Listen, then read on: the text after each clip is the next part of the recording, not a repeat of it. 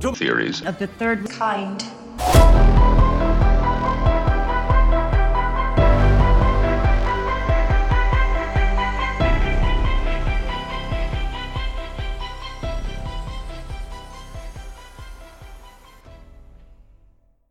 Welcome to Theories of the Third Kind. My name is Aaron. The other host joining me is Daniel Sun.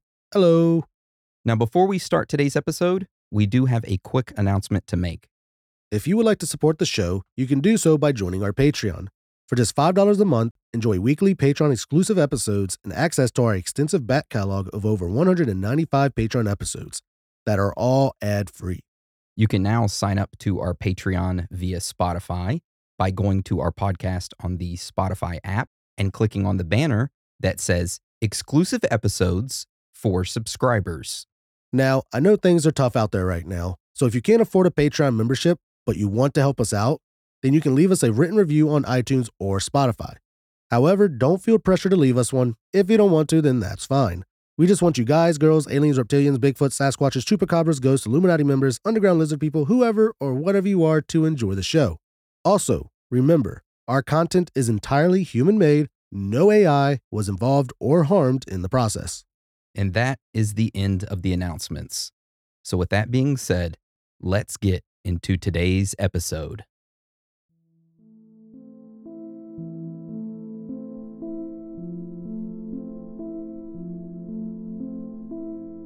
In 2009, Peruvian police officers held a press conference, making various claims that shocked the world.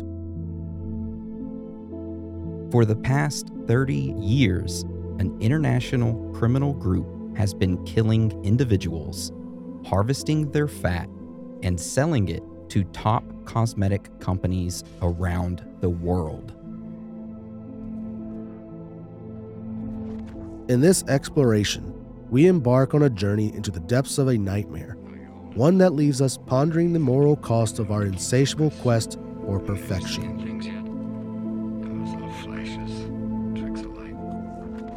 Was this grotesque enterprise driven solely by the pursuit of profit, or were there deeper, more sinister motivations lurking behind these gruesome deeds? This is human fat harvesting.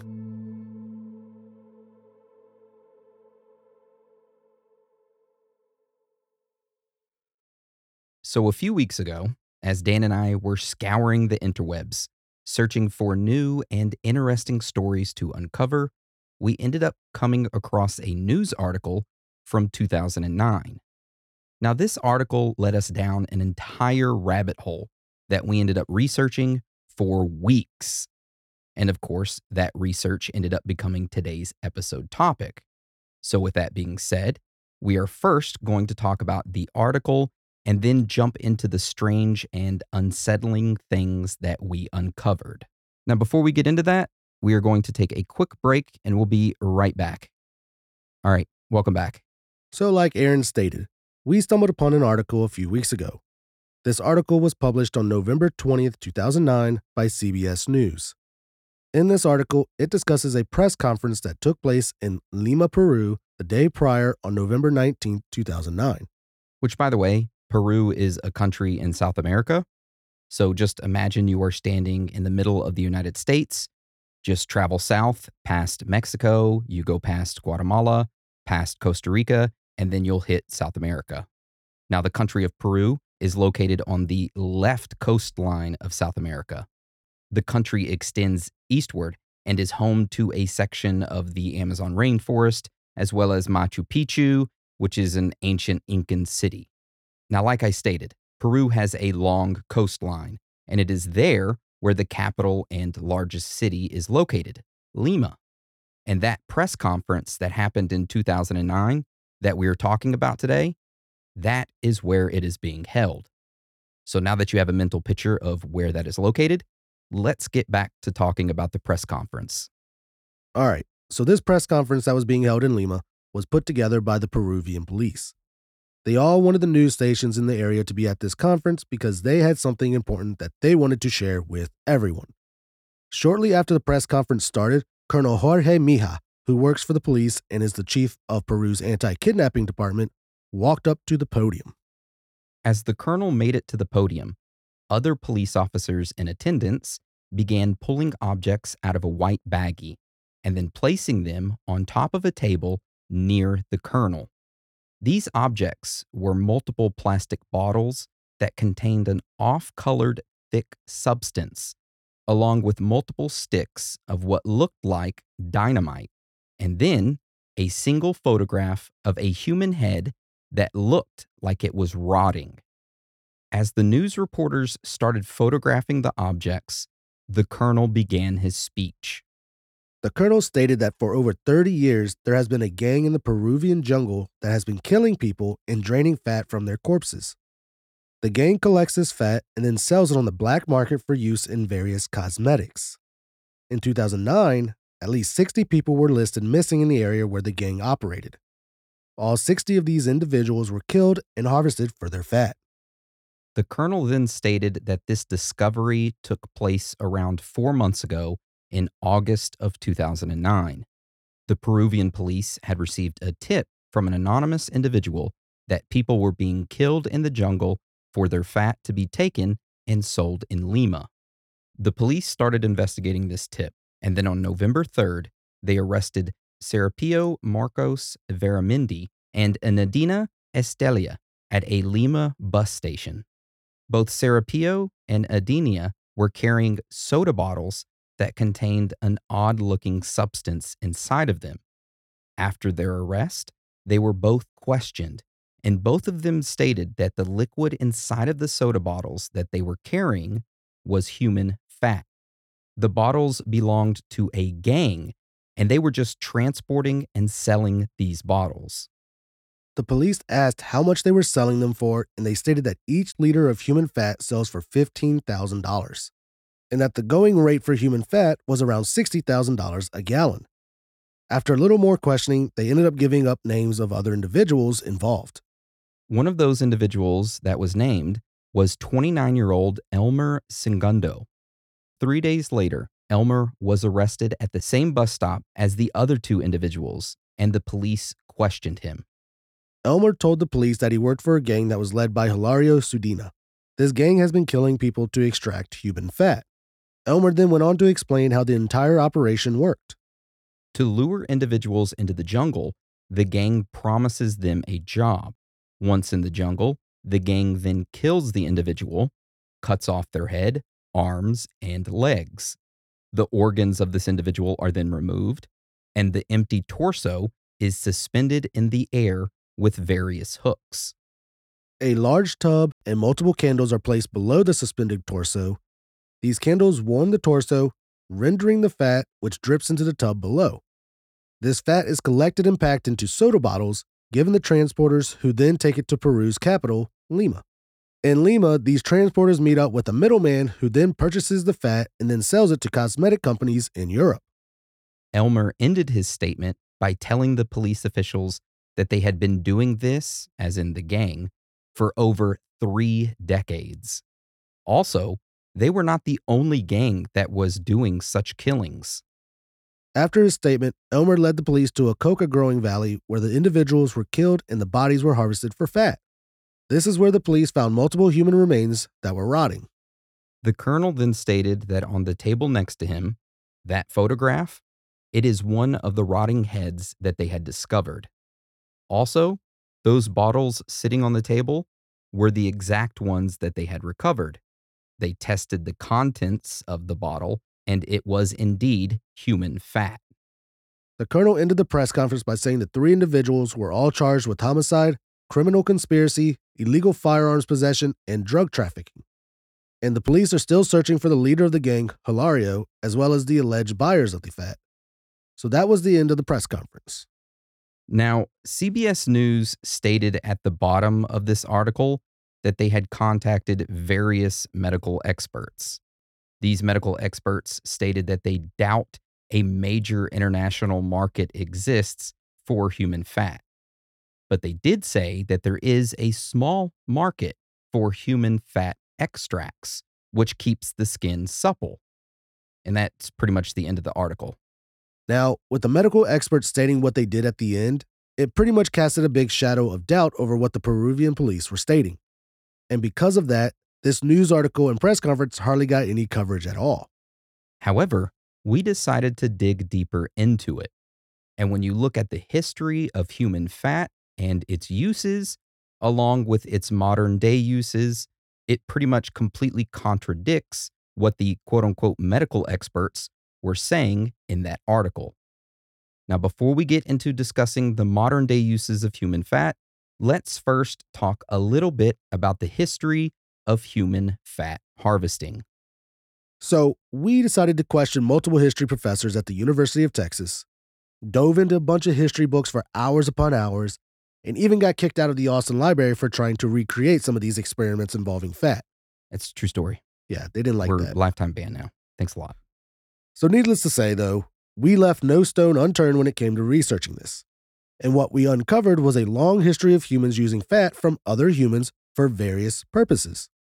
Now, in the 16th and 17th centuries, the use of human fat was extremely popular in the medical field for various purposes. For example, in 1543, physician Andreas Vesalius held a class for medical students, and they began studying human bodies. In this class, the students began dissecting human bodies that had passed away. During the dissection, Andreas told the students that he wanted them to study the skeleton of the bodies. So he instructed the students to extract the bones of the individual and boil them. However, Andreas emphasized to the students that when they boiled the bones, that they must carefully collect the layer of fat. A student asked why, and Andreas stated that human fat is very efficient in getting rid of scars, as well as promoting the growth of nerves and tendons. And we need to collect that shit. He didn't say that in part, but I could imagine he was thinking it. As strange as this might sound, at the time, human fat was widely considered to be effective in healing wounds. Now, how these doctors and other medical officials got human fat to use on patients, well, that was through harvesting it from the recently deceased, usually after a large battle. For example, one of these battles was the Siege of Ostend, which is spelled Ostend, and that took place in 1601. And if you don't know of this siege, that's okay. We'll do our best to try and explain it as quickly and easily as possible. So, to understand the Siege of Ostend, we first need to discuss the 80-Year War. However, we don't have time to go into full detail about the entire 80-Year War, so Aaron is going to sum it up for us really quickly. Welcome to my history class, bitch. Gather around and sit down, all right? Okay. So to understand the 80-Year War, we need to go back to the 1500s. Around this time, the Spanish Empire started capturing a bunch of countries and shit. Also, the Spanish Empire had colonies in Mexico and Peru. Now, these colonies were producing them a lot of gold and silver. In total, it was around 70% of the world's gold and silver, which of course made the Spanish Empire super rich. So with this big-ass cash flow, the Spanish Empire continued to take over additional countries. Now, something important to remember is that a lot of these countries that were being taken over, they had a large non-Catholic population. The Spanish Empire didn't care, though. They said, "We rule your bitch ass now, and guess what? We're gonna enforce Roman Catholicism on all you devil-worshipping bitches." Of course, the citizens of these countries didn't like that. Also, at this same time, the Spanish Empire's cash flow, it started dwindling down. And that was due to a lot of complicated things happening with the economy, along with the Spanish Empire spending too much on various wars and conquests. So to sum it up, the Spanish Empire needed to get more money. So they decided to raise taxes on these countries as well. Now, it was the combination of these two factors, of forced religious beliefs and high taxes, that caused a lot of these countries that were being ruled by the Spanish Empire to revolt against them. Now, this revolt lasted from 1568 to 1648, and it was called the 80-Year War because it lasted for 80 years. Well, there you have it. Thank you for that explanation, Aaron. You're welcome. So like Aaron stated, The 80-Year War was between 1568 to 1648, and it was during this period that the siege of Ostend, what we originally were talking about, took place. So this siege took place between 1601 to 1604. Now, before this big-ass battle took place, this city, it was quiet, and it was just a plain old nice fishing village, and it had around 3,000 people in it. Now, something unique about this city is that it was positioned along the North Sea, making it accessible to Deutsche sea power. Between 1583 and 1590, the city was fortified by the Dutch and English, making it a major military port. Also, something very important to mention is that this city of Ostend, unlike many other places in the Netherlands, had never been taken by the Spanish. However, that all changed. In 1601, Spain said, "Fuck it," and decided that it was time for them to try and take this city over. So for the next 3 years, the Dutch were able to hold off the Spanish. However, in 1604, it was eventually captured, and by that point, the city was completely destroyed. Now, this siege of Ostend was one of the longest, bloodiest sieges in world history. More than 100,000 people were killed, wounded, or died due to disease during the siege.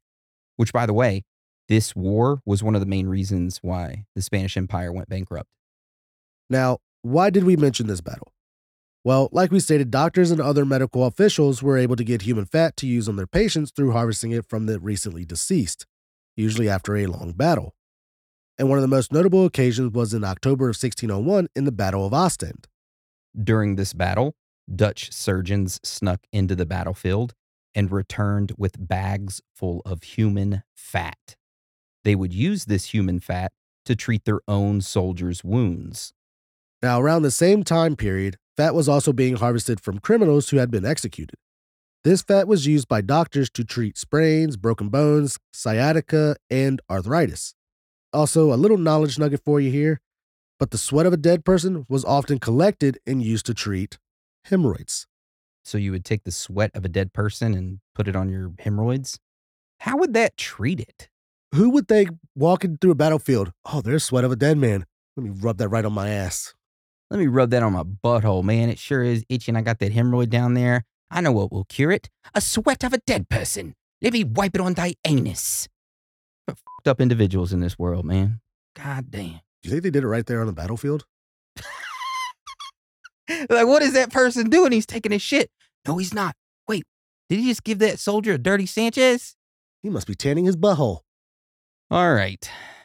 So, of course, with all of these doctors using human fat for various treatments, the demand for it rose dramatically.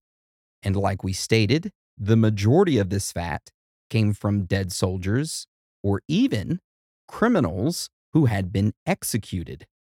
Now, executioners across various cities began harvesting the fat from the people that they had executed and then started selling it to various doctors by the pounds. Little side hustle. Yeah. Coincidentally, the rate of executions during this period increased, and many of the criminals who were about to be executed demanded that their fat not be harvested. Now, why did the criminals care if their fat was harvested? They were going to be dead after all. I mean, so it's not like they needed it. Well, there was a reason why they didn't want their fat to be harvested. Now, before we get into that, we are going to take a quick break and we'll be right back. All right, welcome back. There was a reason why they didn't want their fat to be harvested, and it's because many of them at the time believed in resurrection.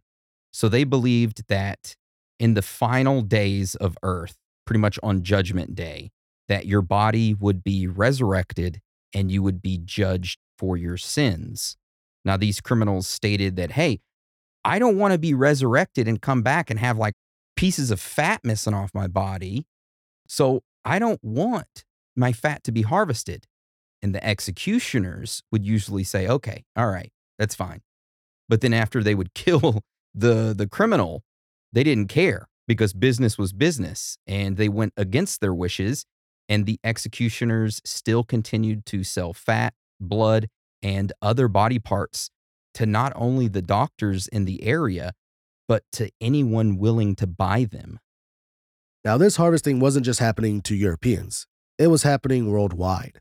For example, in that same time period of the 1500s, the Spanish had sailed across the ocean and started their conquest of the Aztec Empire. During this conquest, one of the soldiers, Bernal Diaz del Castillo, wrote down a very interesting entry in his journal. Castillo stated that following the first battle, he had opened up the body of a plump, slain Indian. He dressed his soldiers' wounds with the dead man's burned fat. Following this, it was recorded that after every battle, the fat of slain Indians were used to heal wounded Spaniards. This ended up becoming a standard medical procedure among the conquistadors. Also, Spanish conquistador Hernan Cortez caulked 13 of his boats with the fat of the dead.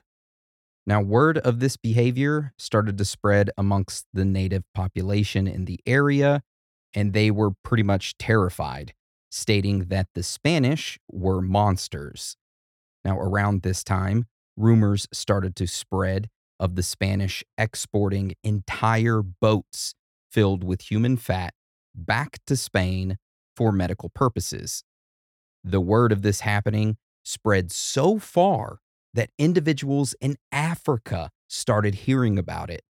For example, Africans who had been sold into slavery and then told that they were going to go to America were frightened. And why were they frightened? Well, first of all, they were sold to slavery. But besides that, they had been hearing rumors that their fat and bone marrow would be extracted and melted down to make oil and medicine for the Europeans. That's how far this rumor had spread. And to add even more craziness to all of this, around this same time, thieves in Europe were caught using human fat and body parts for nefarious purposes.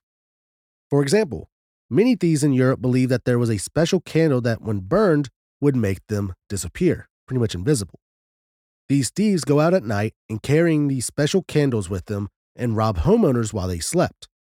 Now, what was this candle made of? Well, it was a candle made of human fat, or a candle made from the finger of a dead baby. Somehow, when these thieves carried it, the candle from either the human fat or the baby finger, that the illumination that it caused not only illuminated the surrounding areas around them, but it would also cause the thieves to become invisible. This was so common amongst thieves that in the 16th and 17th centuries, several thieves were convicted of murdering people just so they could make these candles. I mean, it's kind of ironic if you think about it. These thieves would be executed and then their own fat would be parceled off to be used for various purposes. Yeah. It's like a cycle. The cycle of life, Simba, they raised the thieves up. And then fat was rubbed across their forehead. No, they would take the sweat off of them after they were dead. And Check their hemorrhoids. yeah. Now, another thing to mention is that the news of these thieves and the reason why they were killing individuals, because they wanted to make a candle of magic or whatever, this news started to spread. And people started chit-chatting. And then all of a sudden, people started associating human fat not with thieves anymore, but instead with witches. So it went from thieves to witches. Rumors started to spread that witches were stealing fat from humans for various purposes. For example, witches would coat their broomsticks with human fat and it would gain them the power of flight. Another example is that witches were using human fat as a key ingredient to create a potion. Now, this potion was then given to their kidnapped victims, and it would turn their victims into werewolves that the witch could control. Now, at the time, another popular rumor started to spread around various churches and its members. These church members started to believe that these witches would steal the fat of Christian infants and then use it to make unholy grease for various purposes. Needless to say, there were a lot of strange and odd beliefs around that time. So the use of human fat continued until the mid-18th century. During this period, there was a growing competition between doctors and executioners for access to dead bodies. This resulted in the corpses being taken away from the executioners altogether. They no longer had access to the bodies of the ones that they had executed. Not long after that, medical officials began using animal substances instead, and the use of human fat dwindled dramatically. And that right there is a short history lesson on the use of human fat throughout history. Now, even though for the most part the use of human fat stopped, it did not stop completely because even to this day it is still used for various purposes. For example, in the late 19th century in Germany, human fat was offered under the trade name of humanol. This humanol was marketed as a sterile, liquefied preparation for injections. Following that, in 1909, human fat was officially introduced in the medical field and accepted as a surgical treatment of scars, wound disinfection, and wound revisions. However, after 10 years of using this human fat for those various purposes, doctors started to look at the data. They noticed that using human fat as an application was more problematic than helpful, and this was due to its low cure rates and incidences of fat embolisms. Following that, various pharmaceutical companies started experimenting with human fat and what it could be used for.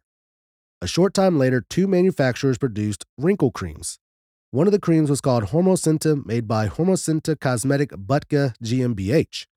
The other cream was called Placentubex C and was made by Merz Pharmaceuticals. Now, these wrinkle creams contained human fat from placentas collected from midwives or various pregnancy departments. These products were sold until the 1960s, when the use of human placentas was terminated in favor of animal products.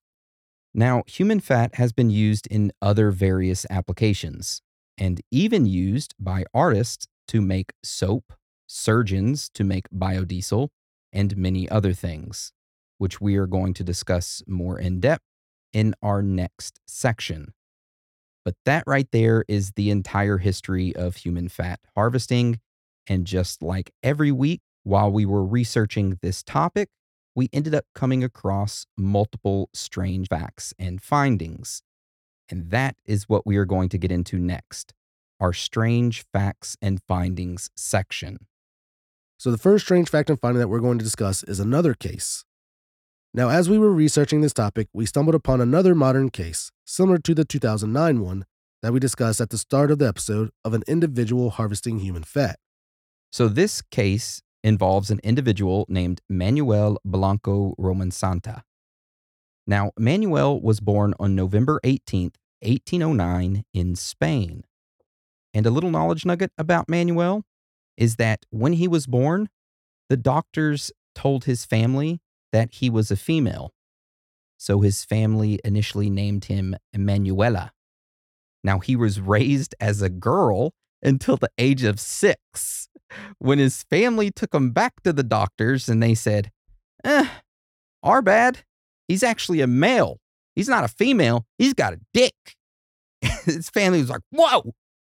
So 2 years later, when he was 8 years old, his family changed his name from Manuela to Manuel. And that's just a little knowledge nugget for you. Might have been unnecessary, but I thought it was a good ad. I mean, He was a very feminine individual, by the way. And supposedly he was only like 4'9" or 4'11". But he was biologically born as a male, but apparently had a really small wiener if they couldn't identify him as a male. Good job for having a small weenie. All right, so let's continue on with Manuel. Yeah, that knowledge nugget threw me off. Actually, we're going to call him Blanco from now on. Blanco? Blanco. Now, Blanco's family was pretty wealthy, and he was able to learn how to read and write. As an adult, he worked as a dressmaker and eventually got married. However, that did not last long, and his wife ended up passing away only a year later. And just an FYI, he was not suspected of having a hand in her death. So after Blanco's wife died in 1833, he ended up becoming a traveling salesman. During this same time, Blanco was known to act as a guide for travelers crossing certain mountains in the area. So travelers would come there and be like, hey, I want to climb some mountains and shit and go to another area, but I don't know how to do it. Blanco would walk up to him and they'd be like, oh, hello there, little gnome. And he'd say, I know the areas all so well, I can show you around. And he would take the people to the next area that they wanted to go. So 10 years later, in 1844, Blanco purchased some merchandise from a supplier. An individual named Vicente Fernandez met up with Blanco to collect the debt from him from the previously purchased merchandise. However, a short time later, Vicente was found dead and Blanco was charged with murder. Following this, Blanco failed to appear in court and was automatically judged as guilty by default and sentenced to 10 years of imprisonment. Upon hearing that, Blanco said, "Fuck that," and fled to Portugal. For almost a year, he lived hiding in an abandoned shelter there in Portugal. Eventually, Blanco left the shelter and started appearing in public again. Individuals started to question him and be like, "Hey, aren't you Blanco, the dude wanted for murder in Spain?" Blanco would tell the individual that he was not Blanco. He would then show the individuals a fake passport and say that his name is Antonio Gomez and he was born in Portugal. And for some odd reason, individuals believed him, and Blanco went back to living a normal life, but under the name of Antonio. So Blanco, aka Antonio, he began to work as a cook in the area and as a weaver, making yarn on a giant spinning wheel. Over the following years, several women and children would hire Blanco as a guide, just like he had previously done years prior. However, these women and children who hired him began to disappear. Initially, it wasn't a big deal, and the families of the individuals, they weren't suspicious. And this was all due to letters that Blanco had delivered to the families.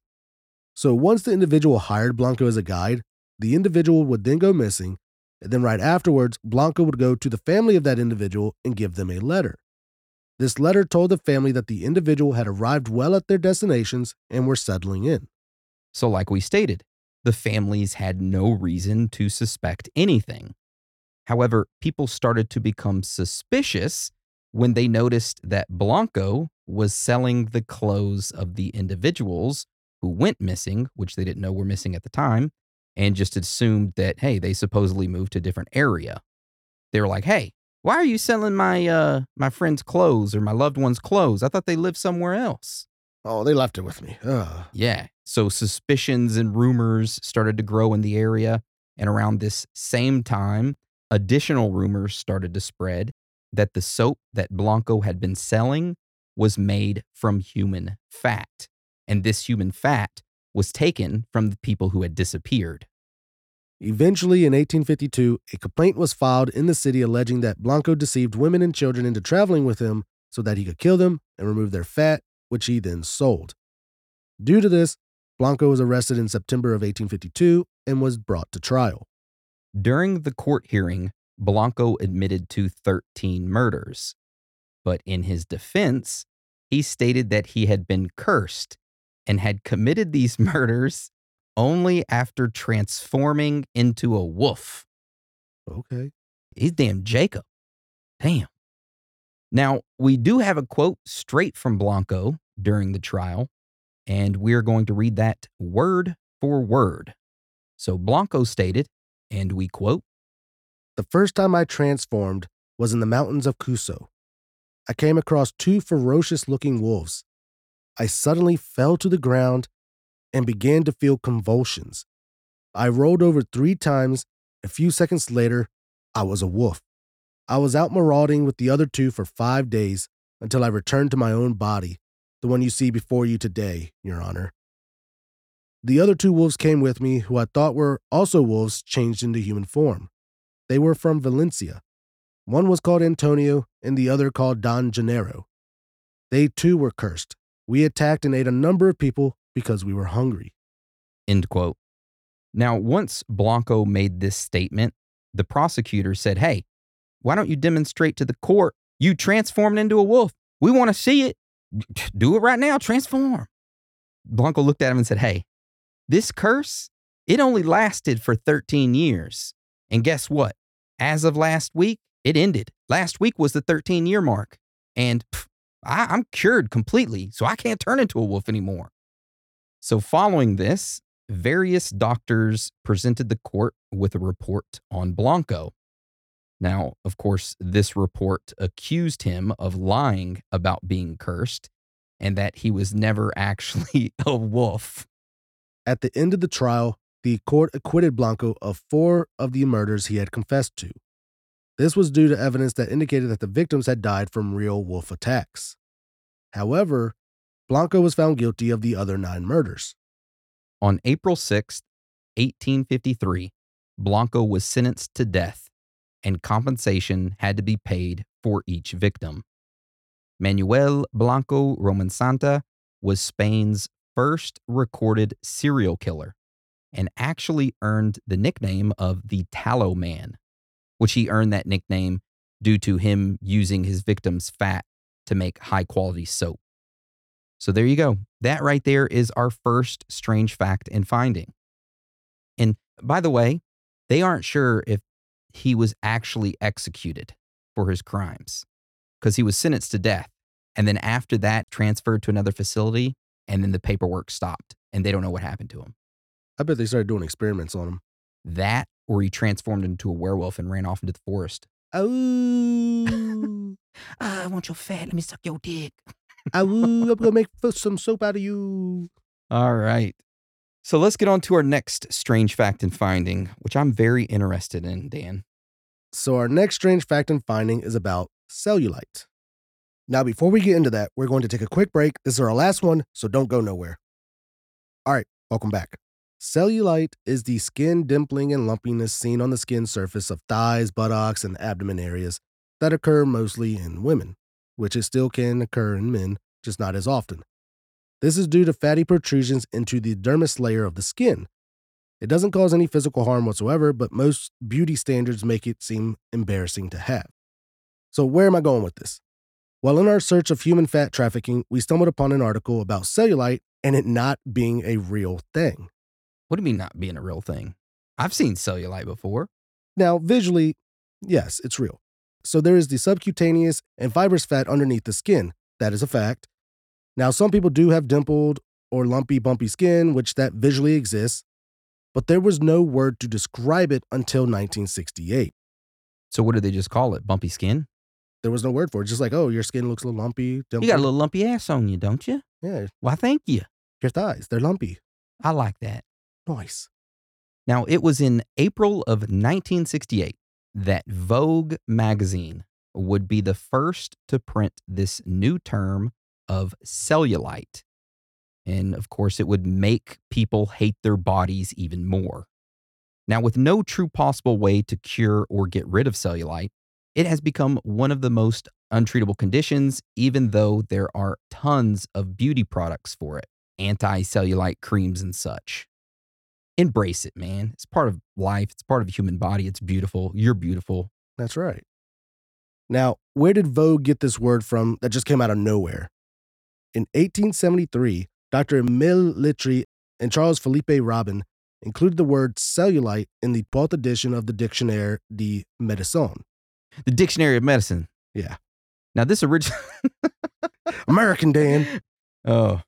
Now, the original definition of cellulite had nothing to do with dimples or fat, but it was a general term applied to cells or tissues in the state of inflammation or infection.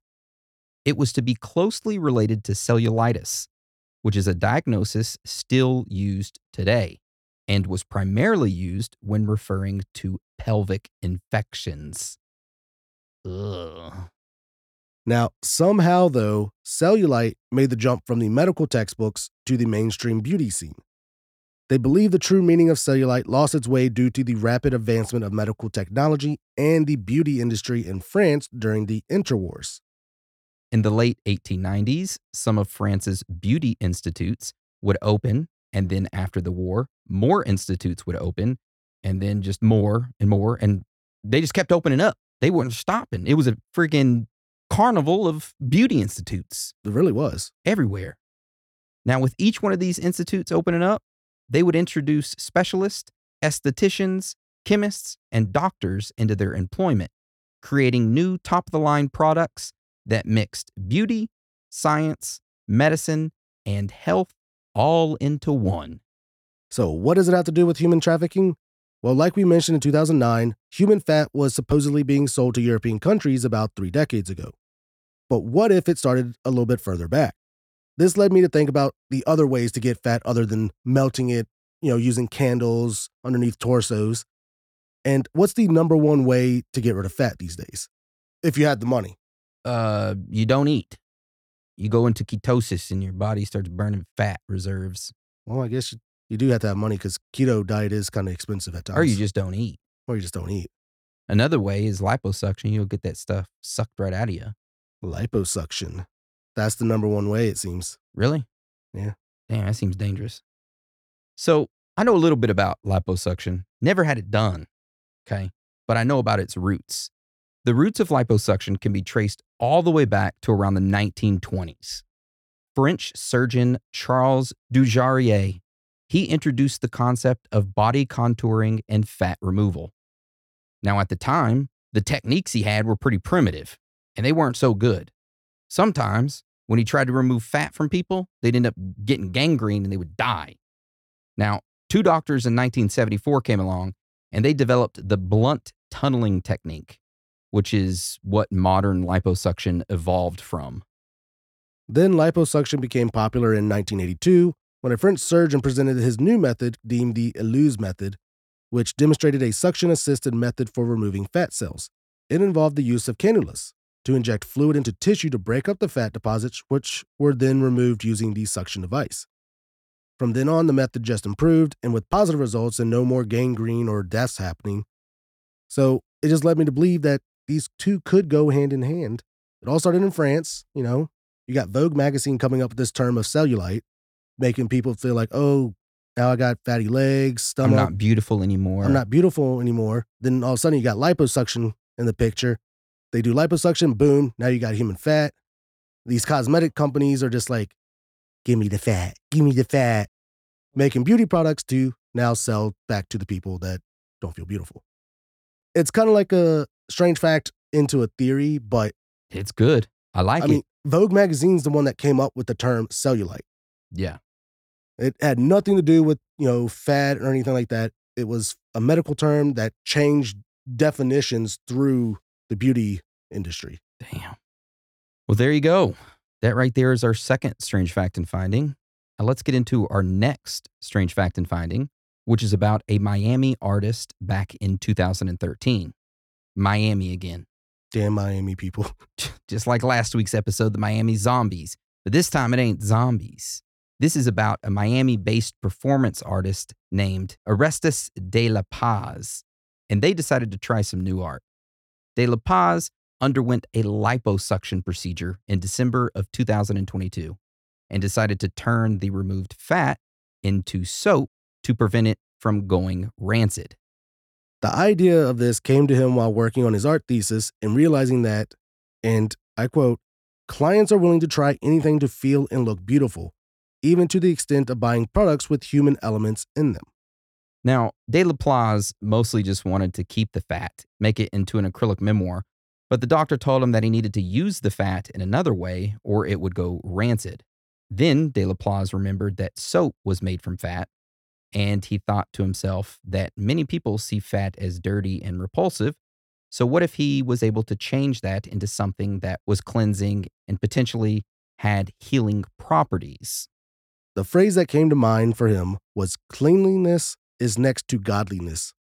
So he's like, cleaning the outside of the body with something from the inside would be a way of putting something, people are ashamed of to good use. So for $1,000 a bar. Jesus, how big is this bar of soap for $1,000?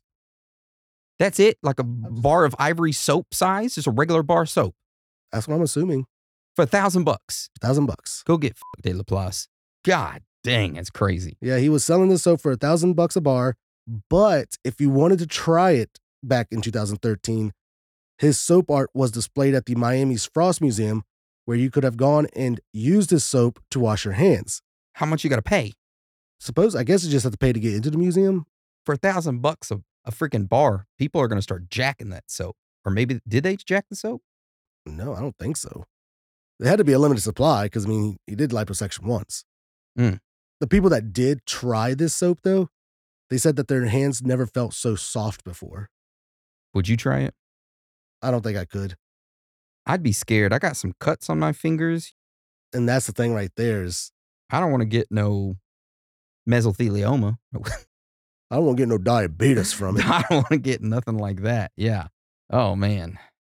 Which, after reading that, it actually led me to a more recent story of someone using human fat to make soap and showcasing it in a museum and then selling it. Which was back in 2019, a Dutch artist, Julian Hetzel, asked liposuction patients to donate their fat to his project, which he would use to make soap and then stamp it with the logo SELF, SELF, and he was selling these bars for $35 a pop. See, that's still a steep price for a bar of soap. $35, a little crazy. Actually, a lot of crazy. I can go get one for like 69 cents down at whatever. But $35 a pop is a lot better than $1,000 a bar. Yeah, someone overpriced their fat quality, I guess. Inflation. But yeah, supposedly they were using fat to make soap as art, but that they were selling it.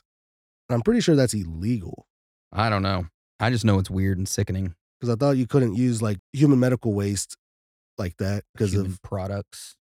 Well, if it's considered an art project, then maybe that's some kind of loophole. I think it's a loophole. If anyone out there knows the laws about the use of human, what would they be called? Human body parts in products? This would be called human medical waste because it's human fat that was liposucked. Oh, yeah. If anyone is an expert in those laws about human medical waste being used in products, send us an email. We'd love to hear from you. If you or a loved one have washed your hands with human fat soap, send us an email. Let us know how it went. I've used soap with goat milk. I just use plain soap. I bought a random bar of soap and I was like, yeah, go ahead, use it. I used to be allergic to soap. I used to break out every time I used it, and then it just stopped. I guess I built up a tolerance. I don't know. Deodorant. I had an allergy to certain deodorants. Like I would put it on, and then I would feel a burning sensation, and then I'd have to go wash it off, and it would like activate it even more. And I'd have to like scrub it off. And then the next day it would be really red. And then the day after, my skin would start peeling all around it. And like around here, it'd be like sunburned right there is what it felt like. And all my skin would be peeled. It was a chemical burn in my armpits from certain deodorants. I haven't gotten it in a really long time though. That happened to me with Old Spice. That's why I never use Old Spice. I use Right Guard. Right now, I'm going through multiple deodorants trying to see which one I actually really like. Yeah. I don't like the top brand ones. If y'all have any deodorant suggestions, send us an email. Aluminum free, if possible. I don't give a shit at this moment. As long as it doesn't make me have any chemical burns, I'm cool with it. I just remember the new one I tried. It was in the living room. You're just like, someone eating fruit. The one I got was an orange like tangerine. I'm just like, no. Oh, it was a random one I bought. I'm sorry. Smelled good though. Smells good, yeah. All right, so let's get into our next strange fact and finding, which is called Fat to Fast. All right, so I thought the name was funny because it's probably not what you think.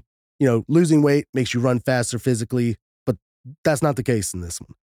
So if you didn't know, some livestock companies would liquefy animal fat and use it as biodiesel fuel. This augments their fuel supply and eliminates waste. So, they just pretty much reuse everything. Which is good. Yeah. What about human fat, though? Can they use that as biofuel? Well, yes, they can. So former Beverly Hills cosmetic Dr. Craig Allen Bittner, he was actually using the fat he extracted from his patients to fuel his Ford SUV and his girlfriend's Navigator. He even has a website talking about this called lipodiesel.com. And on that website, he writes, "The vast majority of my patients request that I use their fat for fuel, and I have more fat than I can use. Not only do they get to lose their love handles or chubby belly, but they get to take part in saving the earth." Now, the doctor never shares this biofuel that is made from human fat. He just uses it for his own personal vehicles. However, it is illegal to use human medical waste to power anything in the United States. So guess he didn't read up on that law. Yeah, so no one knew how long he was doing this for until some of his patients filed lawsuits against him, alleging that Dr. Bittner, Craig, was actually letting his girlfriend and assistants perform surgeries on patients. The patients complained that the assistant was not only unqualified, but at times they would remove excess fat from their bodies, leaving them disfigured. So Dr. Bittner, aka Dr. Craig, ended up closing his practice and supposedly fled to South America, where we can only assume that he is there to avoid his lawsuits. Now, some say that they aren't sure of this being 100% factual, but we did find that he had a bunch of lawsuits against him, and we actually found a document signed by Dr. Bittner, aka Dr. Craig, with the medical board, and it states that, he lost his license to practice. So that sucks. Yeah, I did find that document and had his signature of him losing his license and everything. All that money for college down the drain. Yep. Now, that was back in 2000 to 2009, but I did find that this was actually done in 2007. In 2007, an eco boat called the Earth Race broke records by speeding around the Earth in under 61 days. Now, sure, that's a cool feat and whatnot, but what supposedly made it even cooler was that it was partially powered by human fat. 3 members of the Earth Race crew had underwent liposuction for the challenge, and they used their combined 2.5 gallons of human fat, which they were able to turn into 2 gallons of fuel, which was enough to last them 9 miles out of their 27,600-mile journey. Wait, what? It was a 27,600-mile journey, and the 2 gallons of human fat only lasted them 9 miles? Just 9 miles. They can't say that it was partially fueled by human fat. It ran for 9 miles, so it was partially fueled. Oh my God. Yeah. But I thought that was a very interesting find. I did not know that they have already turned human fat into friggin' fuel. Yeah. It makes me wonder. Now, I don't know much about the medical world. Hardly anything, to be completely honest. However, when surgeons are doing surgeries and they use like the cauterizing tool that burns fat and skin or whatever. Mhm. So when you burn that, the stuff becomes an aerosol, right? Goes up in the air. And that's why you can smell it, because it's small particles going into your nose and you can smell it. So you're sniffing whatever it is. So like when I fart, you're having shit particles go up in your nose and that's why you smell it. Yeah. I wonder if, I don't know. They're inhaling fat cells. Yeah. And I don't know, what would that do to somebody? If you're a medical doctor, send us an email. From what they thought in the back in the day, it healed you. So they're living an infinite life of fat cells. Damn reptilians. Reptilians. All right, so let's get into our next strange fact and finding, which is about how they are transforming fat cells into stem cells so that they could use those to repair spinal disc injuries. So back in 2016, a research paper was published that stated that researchers at the National Academy of Sciences had developed a stem cell technique capable of regenerating any human tissue damage by injury, disease, or aging. Now, I was going to get very scientific here. I tried to break it down. Nice. Dr. Dan. This new technique reprograms bone and fat cells into induced multipotent stem cells, IMS, which has successfully repaired bones and muscles in mice. Of course, using stem cells to repair damaged tissue is not a new concept. People who receive bone marrow transplants, they in fact receive blood stem cells to rescue their blood production. Bone marrow is easy to extract and blood is constantly replaced. In that way, blood stem cells are relatively easy to source. Now, if you wanted to repair damaged muscle, cartilage, or organs, such as the heart or brain, well, the stem cells needed for that are not easily extracted, and the turnover for it is low. So with the turnover being low, another option that came up is programming mature cells from other parts of the body that are relatively easy to extract. This new developed method converts fat or bone cells, which are easily extracted, into induced multipotent stem cells. They would use a drug called azacitidine and a naturally occurring growth factor called the platelet-derived growth factor. Azacitidine is used to treat blood disorders and has the ability to relax the hardwired gene expression patterns that make a fat cell, or a bone cell, a bone cell. So pretty much this drug erases the cell's memory. and then forces the cell to multiply rapidly, converting fat and bone cells into IMS, which is the multipotent stem cells. They injected these stem cells into the mice with damaged bones and muscles, pretty much injured mice, and they got astounding results from it. The ability of these stem cells regenerate the damaged bone and muscle and were able to generate their own blood supply to carry nutrients to the new tissues. So they wanted to begin human testing the following year, but as much as I looked, I couldn't find any papers on it to see whether or not they started, which I'm pretty damn sure they did. Politicians are hugely against stem cell research. So they probably stopped it. Mm-hmm. I mean, for the fact that I'm not saying this is a good thing or not, but this seems like a good thing. It is. It's able to regenerate, parts of the brain, heart, stuff like that. I think stem cell research should be funded and they should look into it more because I think it would help out a lot of people. But they want to keep us sick and down in the dirt. Yeah, because this would help out tons of people. It's just... They're just always trying to keep us down. Yeah, something's stalling this because I wasn't able to find any papers on it to see whether or not they started human testing, which, I don't really like human testing, but shit, this could be helpful. So that right there is the strange fact and finding about stem cells and how human fat is revolutionizing the stem cell industry. So let's get on to our last strange fact and finding, which is called Pishtaco. I know that sounds very weird. It's spelled Pishtaco, and it is pronounced Pishtaco. Now, what is a Pishtaco? Well, it is a mythological boogeyman figure in South America, particularly in Peru and Bolivia. According to folklore, a Pishtaco is an evil humanoid creature, often a foreigner and often a white man, who is shown as extremely pale, hypermasculine, and sometimes brandishing modern technology of the time. This individual seeks out unsuspecting natives to kill them and abuse them in many ways. Primarily, his method of killing is stealing his victim's body fat for various cannibalistic purposes, or cutting them up and selling their flesh as fried chicharrones. I like chicharrones. They are pretty good. Now, if you all remember our history section, the Spanish conquistadors, they would cut out the fat from the people they would kill and they would use it for various purposes. We talked about that. Well, the natives in South America, like we stated, they witnessed this and they were horrified of the Spanish. They were like, damn, these motherfuckers are crazy. Now, this fear has lasted throughout the years, even to modern times. For example, the natives fear that the missionaries who come there are actually Pishtacos, and they want to kill their people to get fat to grease their church bells.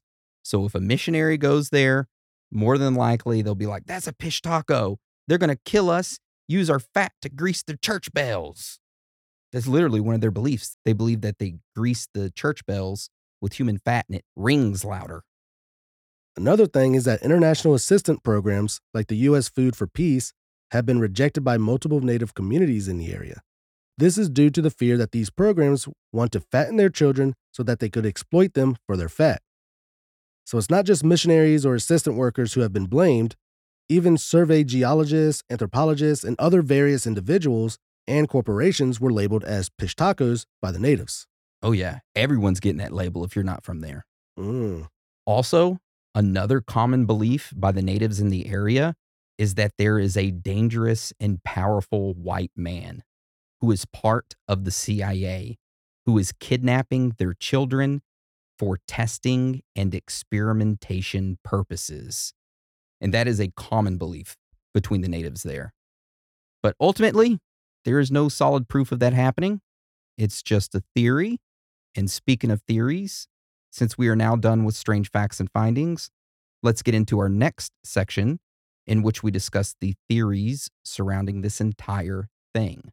Ooh. So Dan, do you want to start that off for us and tell us about our first theory?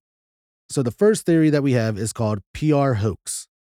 European cosmetics or research labs usually obtain fat from hospitals that, don't need the amount that they, acquired. So they have more excess, so they sell off the extra fat. So why would companies or labs need to pay huge amounts to a middleman to buy from a gang from Peru? Like the article stated in 2009. Correct. Now, as I was reading through a bunch of websites and articles and such, one person suggested that this is all a hoax by the tourism to discourage overweight tourists from visiting their country. But I believe after hearing that last strange fact, it could also discourage the white man, I guess, or missionaries or companies and all that from visiting Peru to get the fat from their kids or them to use. It's super bad. There was a story of a woman in 1994, I believe, or 96. I think it was 94. Don't quote me on the year, okay? Is either or. Doesn't really matter. It was one of those years, okay? She went over there as a missionary, was walking through the city, came across a group of kids, said hi to them. Group of kids were terrified, ran away from her. Another individual in the town that was out attending their garden witnessed this. Of course, this missionary stuck out like a sore thumb. It was an average middle-aged white woman, trying to spread Christianity. Well, after that person attending their garden or whatever witnessed this woman talking to these kids and the kids running away, that native started telling other members of the community, and it spread. The members of the community went and told the police, and the police went and said, we're going to go see if she's actually trying to take your kids, because they thought she was a pish taco. But before the police could get to her, the natives all gathered around and beat the shit out of her and killed her. Damn. They continued to beat her and beat her and beat her. And then the police were able to actually get the natives to separate. And by that time, she was just... It was too late. Yeah. And that is a fairly common thing that happens, apparently. That's horrible. Mm-hmm. All right. So that was that theory. Let's get into the next one. So this next theory is called government-created monster, a.k.a. Wag the Dog. Oh. So this theory states that in the 2009 press conference, the Peruvian police stated that over 60 people that year had gone missing and were victims of this human fat harvesting, like we previously stated. However, the police only presented evidence of one individual dying from it, which is the photograph of the one single rotting head. Now, after this press conference, the families of those 60 missing people, because the police stated in the press conference that, these 60 missing people in the area were taken out in the forest and their fat was harvested.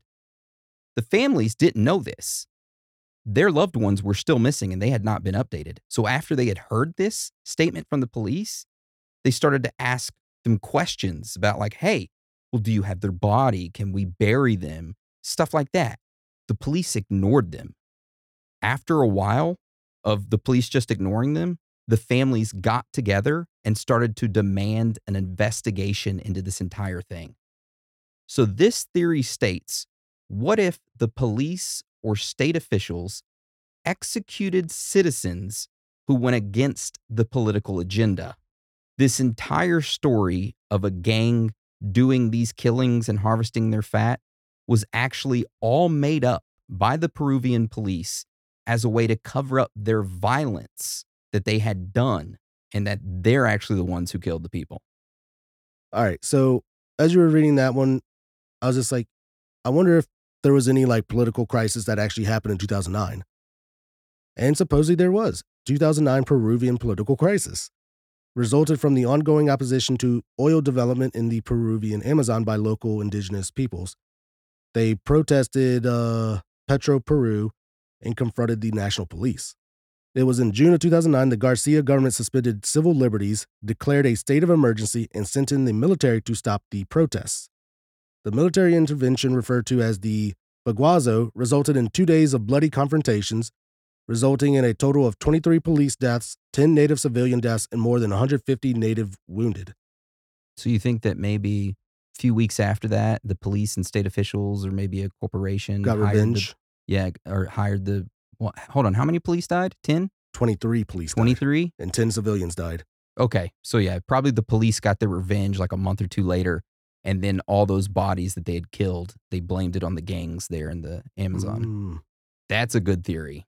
When So the political thing happened in the summer, and then the press conference happened in November of 2009. So it lines up and fits. It fits. Yep. 23 policemen dead, 1 policeman missing, 10 civilians dead, 155 wounded, and 72 captured. Captured? And 60 were missing. Damn. Okay. Solving shit out here. Yeah. We don't need no Austin Library anyways. Yeah. You didn't have much of shit anyways. I'm just kidding. All right, Dan, so tell us about this next theory we got. All right. So this next theory that we have is called real. This theory states that human fat harvesting is real, and the reports of individuals being murdered and their fat being harvested is not being told to the public and intentionally silenced. Now, why would this be happening? Well, there are a lot of options. It could be that the elite reptilian lizard people feast on this fat, or that the things that we call aliens feast on our fat, or human fat is used for various ritual purposes at Bohemian Grove and, other elite ritual parties. Maybe cosmetic companies just want to make better products, softer soap, make your hands all nice and soft. Maybe they want the makeup to heal you. Who knows? The options for it are endless, obviously. Yeah. And there's one thing that stood out that you showed me the other day, which was that video of Steve Harvey. Oh, God. So I stumbled upon a video. I forgot when this happened, but there was a lady on there showcasing part of Oprah's line of beauty products. On the Steve Harvey show. Yeah, for anti-wrinkle cream. And it was like a red liquid. She poured it into his hand and he's just like, what is this? Why is it red? She's just like, no, don't worry. He starts rubbing it in his hand. And he's just like, well, look at that. The wrinkles are just disappearing. Yeah, the wrinkles went away in his hand. He's like, wow, this is amazing. And then she told him what was in it. And she started listing off things. And then she was just like, it was infant foreskins. Steve Harvey was like, wait, what? Did you just say the foreskin of infants? Yeah, he's like, you're rubbing the foreskin of people on my hand? Like, what the hell? And he just stood there in shock. She was dead serious too. And that was part of Oprah's line of cosmetics. Yeah, and they thought that was perfectly fine. And you come to find out, foreskins, stuff like that, semen, they're using a lot of beauty products. Mm-hmm. Jizzing everywhere, man. Wasn't there a rumor when Red Bull first came out that bull semen was used in Red Bull? I have never heard that rumor before in my life. We're going to get sued by Red Bull if you say that. I am dead serious. Oh my God. You got me typing Red Bull semen. Is taurine made from bull's testicles? Fact check. Red Bull does not contain bull semen. See, okay. You were right. It was a rumor. That's why I said it was a rumor. Okay, so they're saying taurine is made from bull semen. While it is true that taurine was originally isolated from bull semen, it is now produced synthetically. Damn, out there drinking semen for energy. So it's like Coca-Cola with real Coke in it before, but now it's not. Yeah, so Red Bull and Monster had bull semen in it. Could have, possibly. Yeah, could have, but it's got synthetic bull semen now. Yeah. All right. So let's get into our last theory that we have, which is called drug cartel. Now, this theory states that officials in Peru were starting to come down hard on the Peruvian police for not doing anything about the drug cartels in the area. And this was before the press conference, so like the summer of 2009. Now, these drug cartels then started murdering people, but the police couldn't place the blame on them, on the drug cartels. It would only give them more heat from the locals saying, hey, see, y'all suck at handling the gangs around here. So instead, the human fat harvesting gang is a cover-up story, and in reality, it is just a drug dealing gang that is killing people, and the police are having a hard time controlling it. So in reality, the human fat harvesting, according to this theory, is completely made up. And what is really happening is that it's just individuals who are a part of a drug cartel that are killing people in the jungle after they help them make their drugs. The police can't control it, or they allow it, and they came up with this cover story to kind of help the gangs out with their drug stuff. So it was saying that these gang murders were happening in a Coca Valley? Coca Valley, yeah. And coca plants. Coca plants, and the coca leaf is the raw material for the manufacture of cocaine. Yep. I mean, that theory could fit. It could fit. Yeah. Honestly, I did not think about the coca leaf and cocaine and drugs in that one. Yep. All right. Well, that is the end of our theories. Now we're going to get into our own personal thoughts and theories about this entire topic today. Do you want me to go first or you to go first? I want you to go first. What do you believe about this whole thing? The 2009 Peruvian gang fat harvesting, is that really happening? Is it a cover up? All right, before I tell you what I believe, I'm going to tell you what I stumbled upon during my research. All right. So, as I was looking through the interwebs and looking for additional articles about that press conference, I kept scrolling and scrolling, and almost all the news articles were from November of 2009. And they all stated the same thing, that, hey, there's this Peruvian gang and the police have stopped them from human fat harvesting.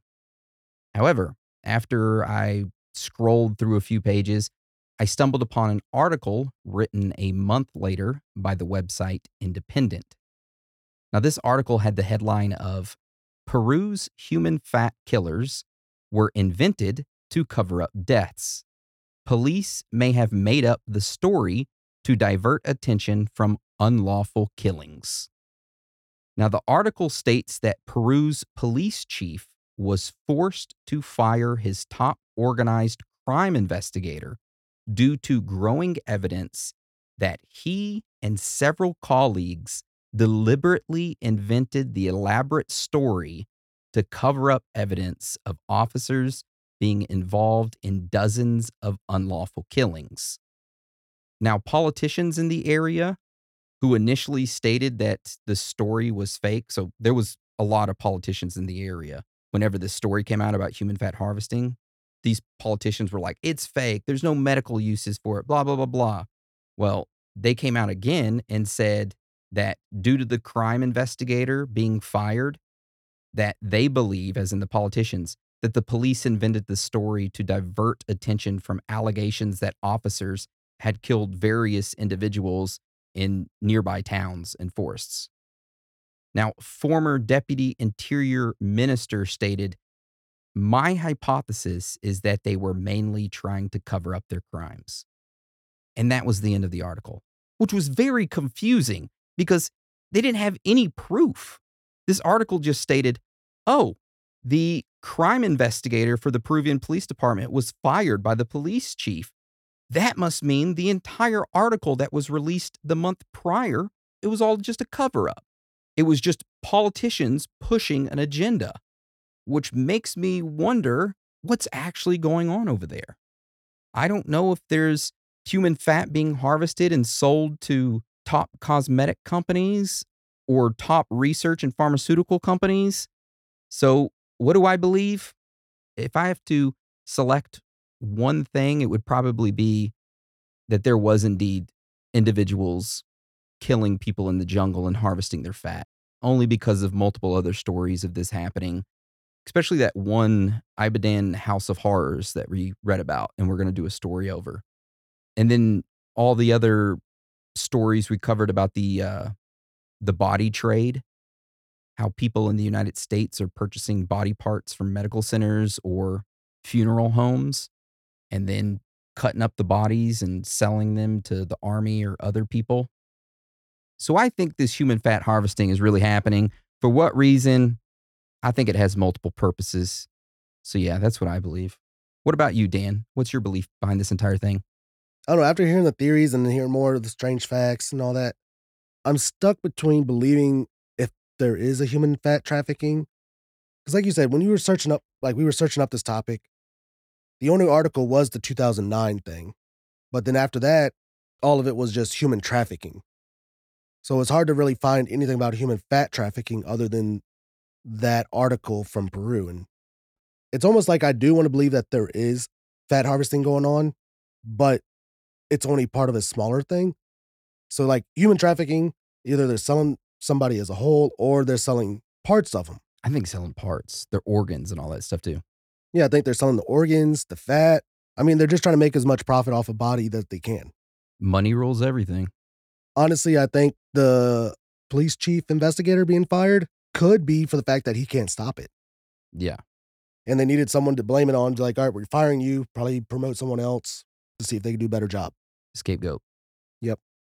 All right. Well, if you or a loved one have had your fat harvested in the jungles of Peru, send us an email to Aaron, AARON, @theoriesofthethirdkind.com. or Dan, DAN, at theoriesofthethirdkind.com. We would love to hear from you. That's right. With that being said, this is the end of today's episode. I hope you all enjoyed it.